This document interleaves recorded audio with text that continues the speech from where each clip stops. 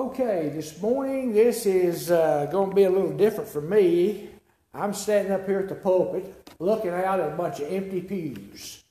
And this is very uncomfortable. But I feel like that we need to get God in this picture and see if we can make some sense of what's going on. I've titled my sermon this morning, Is This Virus God's Judgment, or is it a judgment of God? Because that's what many people are asking, and they're wondering, is this virus, is it God's judgment on us? Is things beginning to start happening?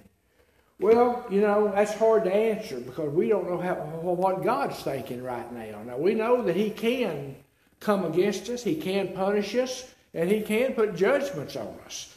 But you know, this coronavirus, it's a sickness that can affect your lungs and your airways. And the death rate for this virus is said to be quite a bit higher than just the regular flu. We are told that things could even get worse than what they are now. This virus is different than any strain of virus that we have dealt with in our time. This coronavirus may not be as bad as the flu virus that we had back in 1918, that spread through the world, because about 5% of the people who got the flu then, they died. But this coronavirus has a higher death rate compared to any recent viruses or flu that we have encountered. So, is God trying to talk to us? Is He showing us something? You know, when Israel would become rebellious against God, now, God, He punished Israel, and He loved Israel with all His heart. That was His chosen people. But when they got out of His will, He punished them. And the Bible says He punishes those or chastises those in whom He loves, because He wants to bring us back to Him, get us out of the world, and get us close to Him. And anybody who has read or studied God's Word knows that God has blessed some nations even more than He has others. But why? What are His reasons for doing this? You know, God's Word says in Psalms 33:12, "Blessed is the nation whose God is the Lord, the people whom He has chosen as His heritage." God has chosen us, Israel, the Christian, as His heritage.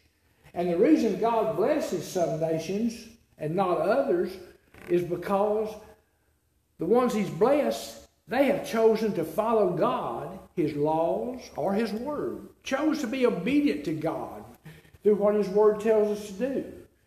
As God told Israel in Exodus 19:5, it says, "Now if you obey me fully and keep my covenant, then out of all nations you will be my treasured possession, although the whole earth is mine."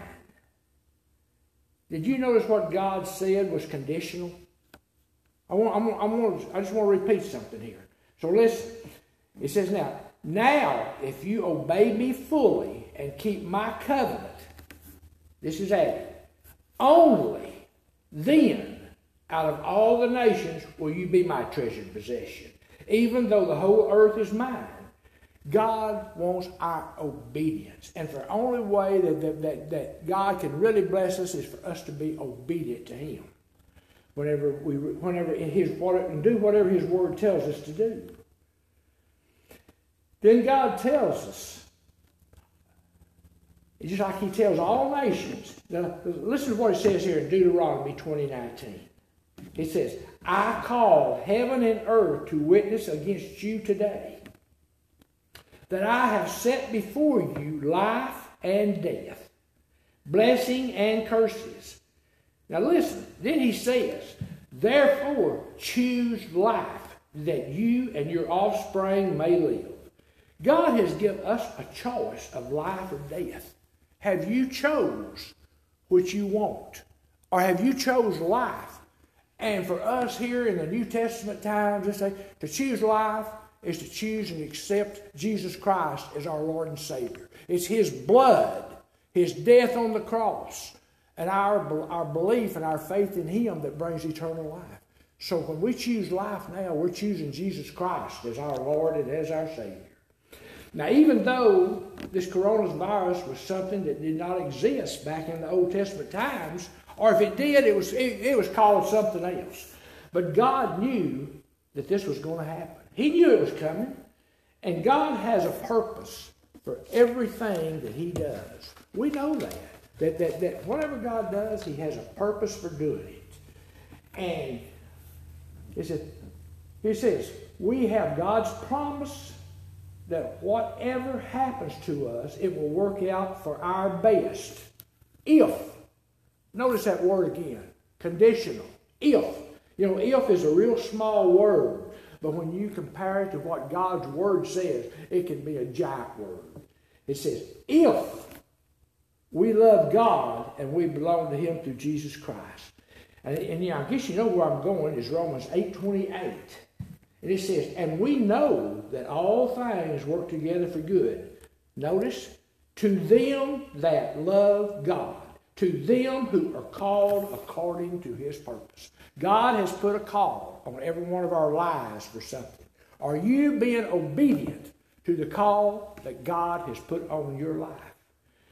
You know, and I know, and we all say it, said, you know, and we know that sometimes the things we go through, they don't look like the best at that time. You start questioning God. But even this coronavirus will work out for the good of all involved who loves God. You know, Scripture teaches us that whatever comes against us must first pass through the shed blood of Jesus Christ. We can look at this and say, Satan, you are defeated by the blood of Christ. It says that Christ defeated Satan and all of his works on the cross. Satan is a defeated foe. We have to know this. We have to confess that Satan is a defeated foe because Jesus Christ is in our life. He is our Lord and He is our Savior. You know, like I said, He wasn't caught off guard for this virus. God knew it was coming, and He knows in the end what it will accomplish. You know, God had a reason for doing this. This is His judgment. He will always bring about His purposes. Whatever He speaks, it will come about. And nothing can stop God's purpose. Nothing. When He speaks something, it will happen. So this coronavirus, is it a judgment of God? You know, just personally, I can't answer that. But I can't, you know, because I can't speak for God and what He's doing. But I do believe in God's sovereignty, and I trust Him. You know, we are told to trust God. Here in Proverbs, chapter 3, verse 5 through 6. and I'm sure all of you know what this is, and I'm hoping you use it. It says, trust in the Lord with all your heart, and lean not to your own understanding, but in all your ways acknowledge God, and He shall direct your paths. Yes, this coronavirus has made a huge difference in our life and the way that we're living our life. You know, it's changed a lot of things of what we're doing. They've got us kind of, you might say, under lockdown. We can't go out and do the things that we'd like to do or do the things we used to do. It's changed, like I said, it's changed our life. It's changed our way of thinking.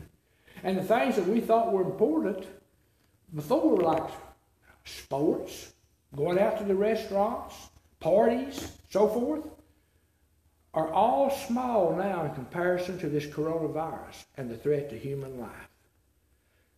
So, I'm just wondering, will God use these dangerous and serious times to draw men, women, and children back to Him? I believe He will. For God desires that no one should perish and that all should put their faith and trust in the Lord Jesus Christ. You might say, now, Bill, where did you get that? Let's look at 2 Peter 3:9. It says, the Lord is not slack, or He is not slow concerning His promise, as some men count slackness, but He is long-suffering toward us, not willing that any one should perish, but that all should come to repentance. That's what God wants. Every one of us to come to repentance, to accept the Lord Jesus Christ as our Lord and Savior.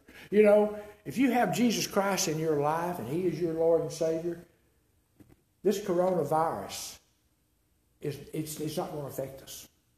It's not going to affect us. Because we're putting our faith and our trust in God. And so I'd ask you today, have you drifted away from God? Have you kind of, I'll just put it to you bluntly, have you backslidden from Christ? Do you need to come back to Him? I'm going to tell you right now, His arms are wide open, reaching out to you right now. And I wish you would just say yes to Him. Today would be a good day while salvation is still available to us. You know, like the Bible says, for today is a day of salvation.